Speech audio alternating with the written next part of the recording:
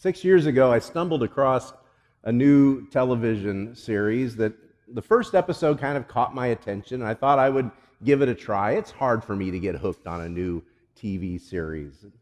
It seemed really simple to start with. It told the story of these four individuals and their families. In that first episode, you meet Kevin, and you meet Kate, and you meet Randall, and you meet Jack and his wife Rebecca, and Rebecca is very, very pregnant in that first episode. And I enjoyed the stories, their individual stories, and I kept thinking, what are they doing here? Who are these people? What is their connection? Are they somehow going to bring this group of people together? And then towards the end, and in one scene, if you've watched it, there's one scene towards the end of that first episode where suddenly everything comes together. And I remember 6 years ago, but I remember exactly where I was. I was standing in the kitchen, probably getting a snack, watching it on my iPad, and I had to stop and go back 10 seconds and go back another 10 seconds and restart it and ask myself, did they just do what I think they did? And they brought this entire group together, and suddenly you realize they are a family. And as those connections in that first episode, as those family connections were revealed, I found my heart broken and overjoyed at the same time. And so for the last 6 years, I've let the Pearson family break my heart again and again and again, week after week.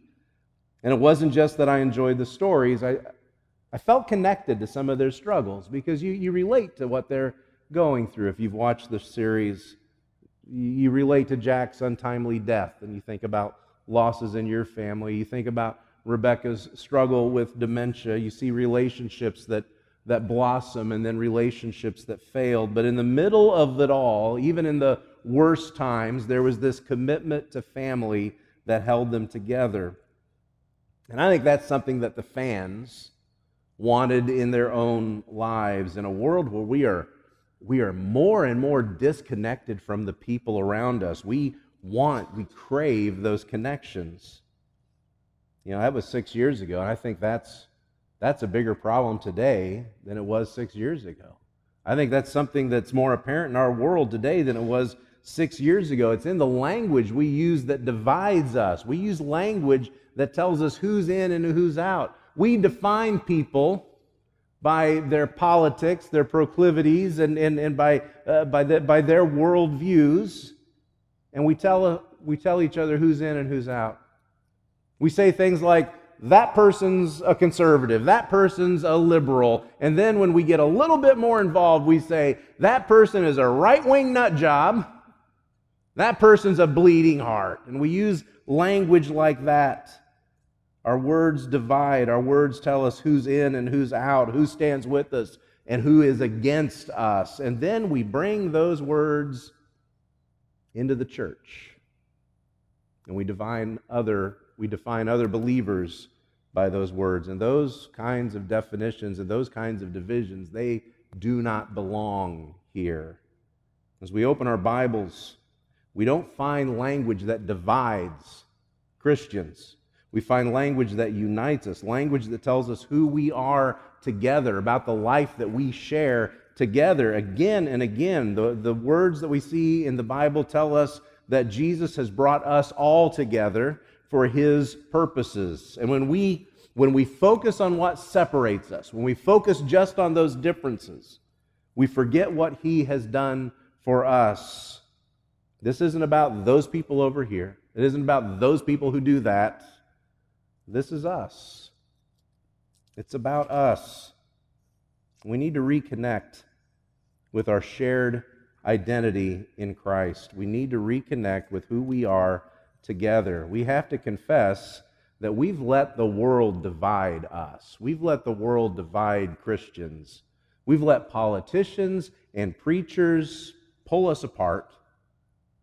I think we need to repent, because sometimes we have loved our distinctions more than we've loved what connects us, even who has connected us. And so this summer, we're focusing on who we are together. We're relearning the language that the Bible uses about the life that we share.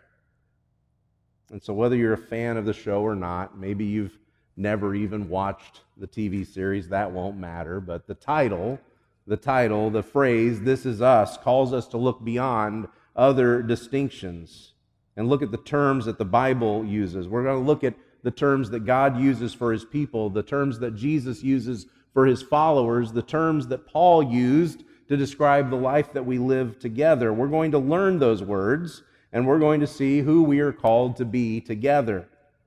You know, when you read through the book of Acts, the very first term that the followers of Jesus use to describe themselves is not Christians. They don't call themselves Christians first. It's not even the church. They don't call themselves the church. They refer to themselves as followers of the way. You read through the book of Acts, that's the first term that the Christians adopt for themselves, followers of the way. And I love that name. I love the image of being the way because it puts us in motion. It tells us that we're on the way, that we're following Him, we're going somewhere, and we're going there together, and we're following the one who loves us. So we're going to be in Hebrews chapter 10 today. Hebrews 10, verses 19 through 25. If you've got those blue Bibles in front of you, it's page 1007. If you're using the Bible app, you can pull that up and type in the zip code for Kansas, Illinois, and it will take you to the sermon notes and the scripture references that we're looking at today. Hebrews chapter 10, beginning in verse 19. 19 starts with the word therefore. Why is there a therefore? What is the therefore? The therefore is there because in the previous verses in chapter 10, the author has told us about the sacrifice that Jesus has made for all of us. For once and for all, He has sacrificed Himself to open the way for us to come to God. And so he begins continues in verse 19. Therefore, brothers and sisters, since we have confidence to enter this holy place by the blood of Jesus, by the new and living way that He opened for us through the curtain, that is, through His flesh, and since we have a great priest over the house of God, let us draw near with a true heart, in full assurance of faith, with our hearts sprinkled clean from an evil conscience and our bodies washed with pure water. Let us hold fast the confession of our hope without wavering, for He who promised is faithful. And let us consider how to stir one another to love and good works, not neglecting to meet together as is the habit of some, but encouraging one another, and all the more as you see the day drawing near. This passage begins with a clear statement of what Jesus has done for us. He has opened the way for us, a new and living way for us to come to God together. And so this is us.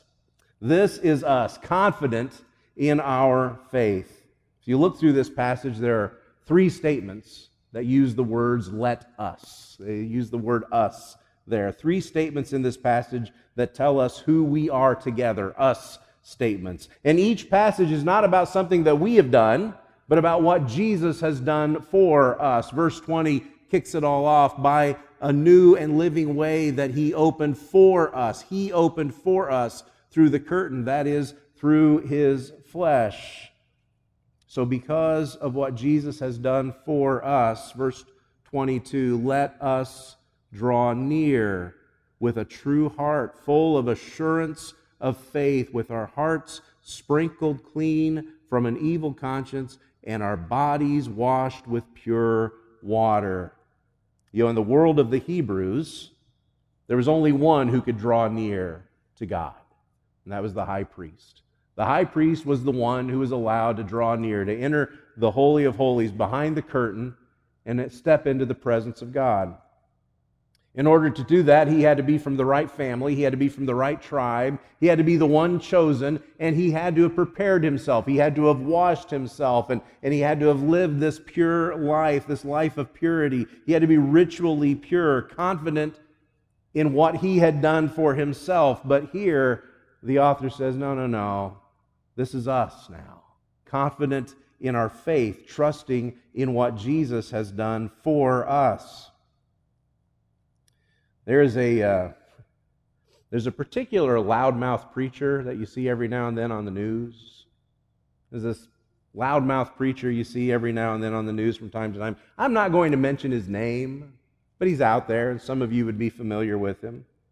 A couple of weeks ago, he made the news again when he stood there in his pulpit in front of his church and announced very, very loudly, I will not duplicate his volume, but he tends to shout all the time. He said, "You can't be a Christian and vote this way in this country. You cannot be a Christian and vote this way in this country." And he's drawing a line there that Jesus never drew. He's drawing a line that Jesus did not give us. He is putting up a wall where Jesus opened a door. And he announced that, and his crowd shouted back, "Amen." And he asked for more amens. And then he said, "For the rest of you that didn't amen, just get out." Again, he's drawn a line that Jesus never drew. We have to be so careful about that. We have to be careful about drawing lines of who's in, who's out, of making those divisions. It is Jesus who opened the new and living way through his flesh, through his sacrifice. We don't dare tell Jesus that was good enough for us, but it's not good enough for those people. That may have worked for us, but they're going to need to do something extra. The earliest expression of this life that we have together is called the way, and it is a way that we travel together. It takes us back to John the Baptist. Remember John the Baptist's announcement of his ministry, his announcement of the coming of Jesus. At the beginning of the Gospel of Mark reminds us in verses 2 and 3, he quotes from Isaiah, and he says of John, "Behold, I am sending my messenger before your face, who will prepare your way. The voice of one crying in the wilderness, prepare the way for the Lord, make his path straight." We don't put our faith on our own path. We don't put our faith in our own path. We put our faith in his path. It's not what we have done, but this is us, confident in our faith, confident in the path that he has opened for us. And that faith in what Jesus did for us on the cross, that faith continues to move us forward together in his way. It carries us into the unknowns of this world. It carries us into the unknowns before us with a hope that is fastened to Jesus and fastened to us together. And so this is us. This is us holding fast to our hope. That second us statement in verse 23 is in this passage. The first statement tells us what Jesus has done for us. But then the second statement looks ahead at what's happening next, at the troubles that might be ahead. You got to remember that these early believers that this letter is written to, they were suffering persecutions. In fact, the very first time we hear the phrase, "the way," applied to the Christians, it's in Acts chapter 9, where a man named Saul of Tarsus, remember him? Saul of Tarsus is looking for papers to arrest the believers, to take them into custody. It says in verse 2, if he found anyone belonging to the way, men or women, he might bring them bound to Jerusalem. And so what Jesus has done for us must fill us with hope that holds us together. Verse 23, "Let us hold fast the confession of our hope without wavering, for he who promised is faithful." It's here that we're called to find our identity together as we hold to the hope that we confess. And what is the hope that we confess? Is our hope in what divides us? No, of course not. And yet more and more, what I hear people confessing is what divides us, what separates us, the divisions that we have. And so some group over here gets blamed for something. We point fingers at somebody else, and lines are drawn up, and Christians can get sucked into those kind of distinctions and those kinds of divisions because we've taken our eyes off of Jesus. We take our attention off the one who is faithful. And we put our hope in what we are and what we've done. John the Baptist came preparing the way for Jesus, making his path straight. And then we read in the Gospel of John, chapter 14, Jesus is preparing his disciples for his death. And he says to them, do not let your hearts be troubled. Don't let your hearts be troubled. Bad things are going to happen. Don't let your hearts be troubled. Verses 4 through 6, he says, you know the way to where I am going. And Thomas said to him, Lord, we do not know where you are going. How can we know the way? And Jesus said to him, I am the way. I am the way and the truth and the life. No one comes to the Father except through me. When we hold together, when we confess who he is together, when we recognize his faithfulness, this is us, holding fast to our hope and holding to it together.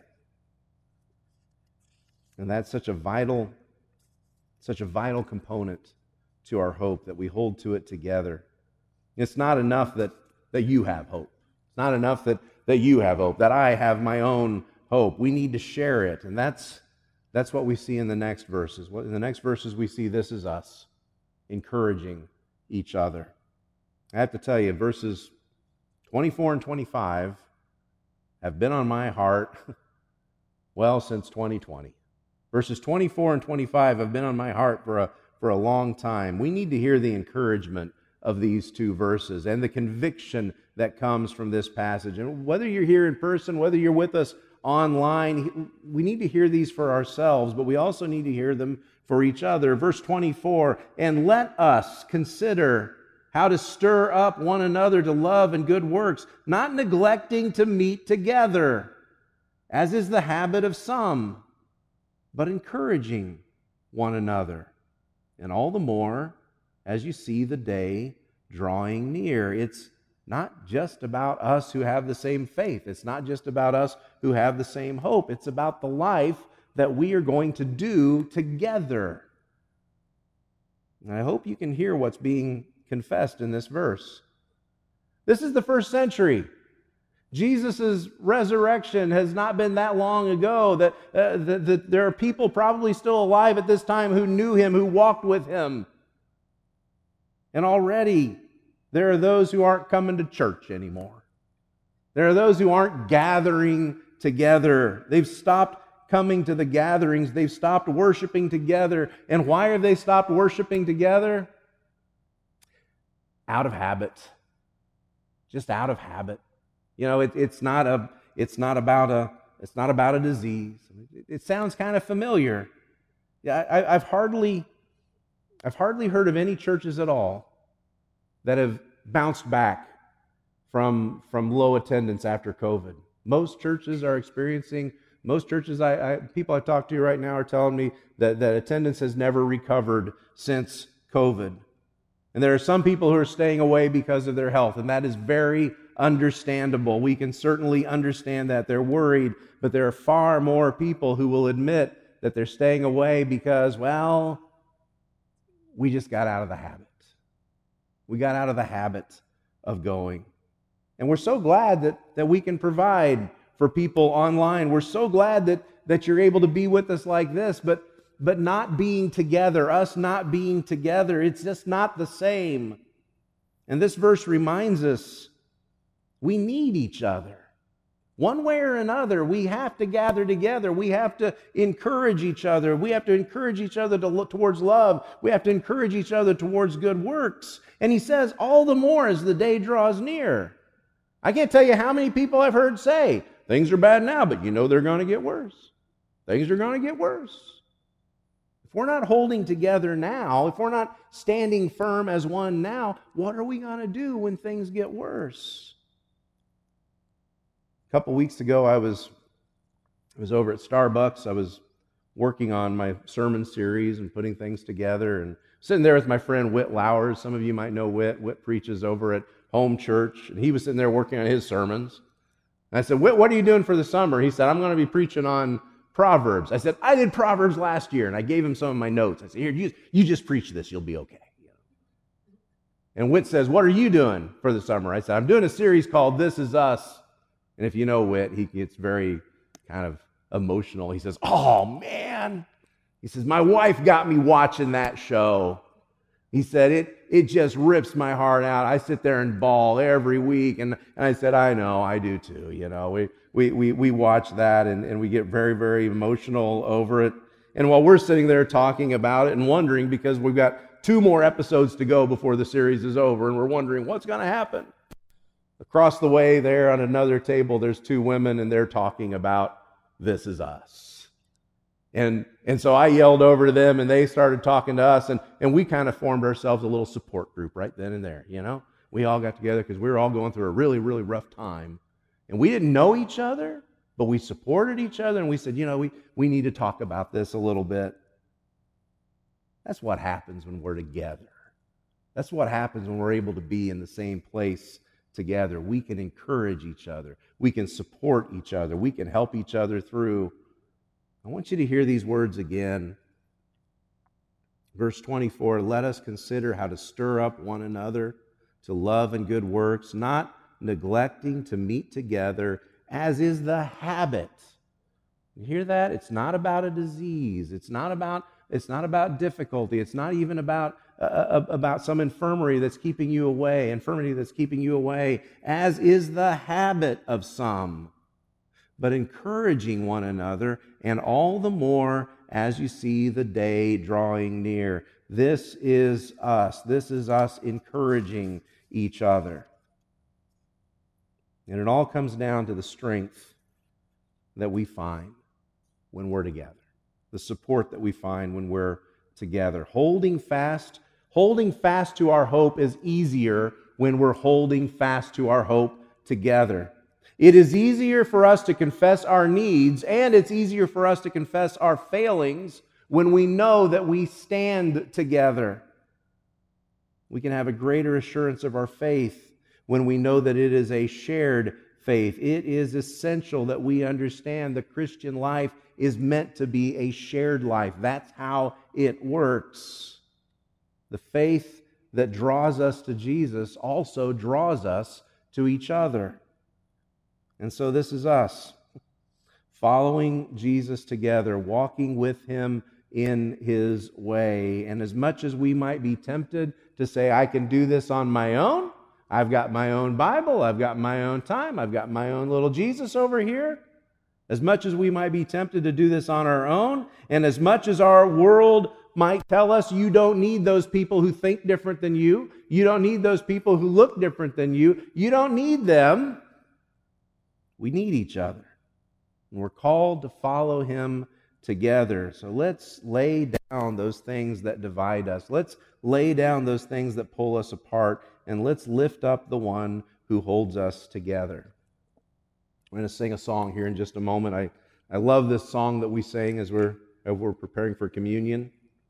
It is so easy, especially now, because we've all got our own little cups. We've all got our own little crackers. You know, got my own little communion right here. It's so easy for us to think this is just me and Jesus time, and forget this is us. This is what we do together. We call it communion because in this we commune with one another. We commune with Him. It is communion because it's something that we do in common. And while we may have our own little foil-wrapped cups, we share this together. We share our Savior, we share our faith, we share our hope, and we encourage one another. Communion is a "this is us" moment. And this will always be us. Let's sing. Let me pray first, folks. Sorry. Father, we want to confess before you our divisions and confess before you those times when we have allowed this world and we have allowed our attitudes, we have allowed others to speak into us and separate us. We recognize those were not your voices. And so instead we hear you, and we hear the call to stand together, to stand as one. And as we are in the way, we hear the call to move together as one. Lord, thank you. Thank you for these brothers and sisters that you've called us to be in relationship with. And as we take the bread, as we take the cup together today, we not only remember the sacrifice that saved each one of us, but the sacrifice that made us family, that made us one, that draws us together. Lord, help us to live knowing that this is us, and our faith is about who we are together. It's in Jesus' name we pray. Amen.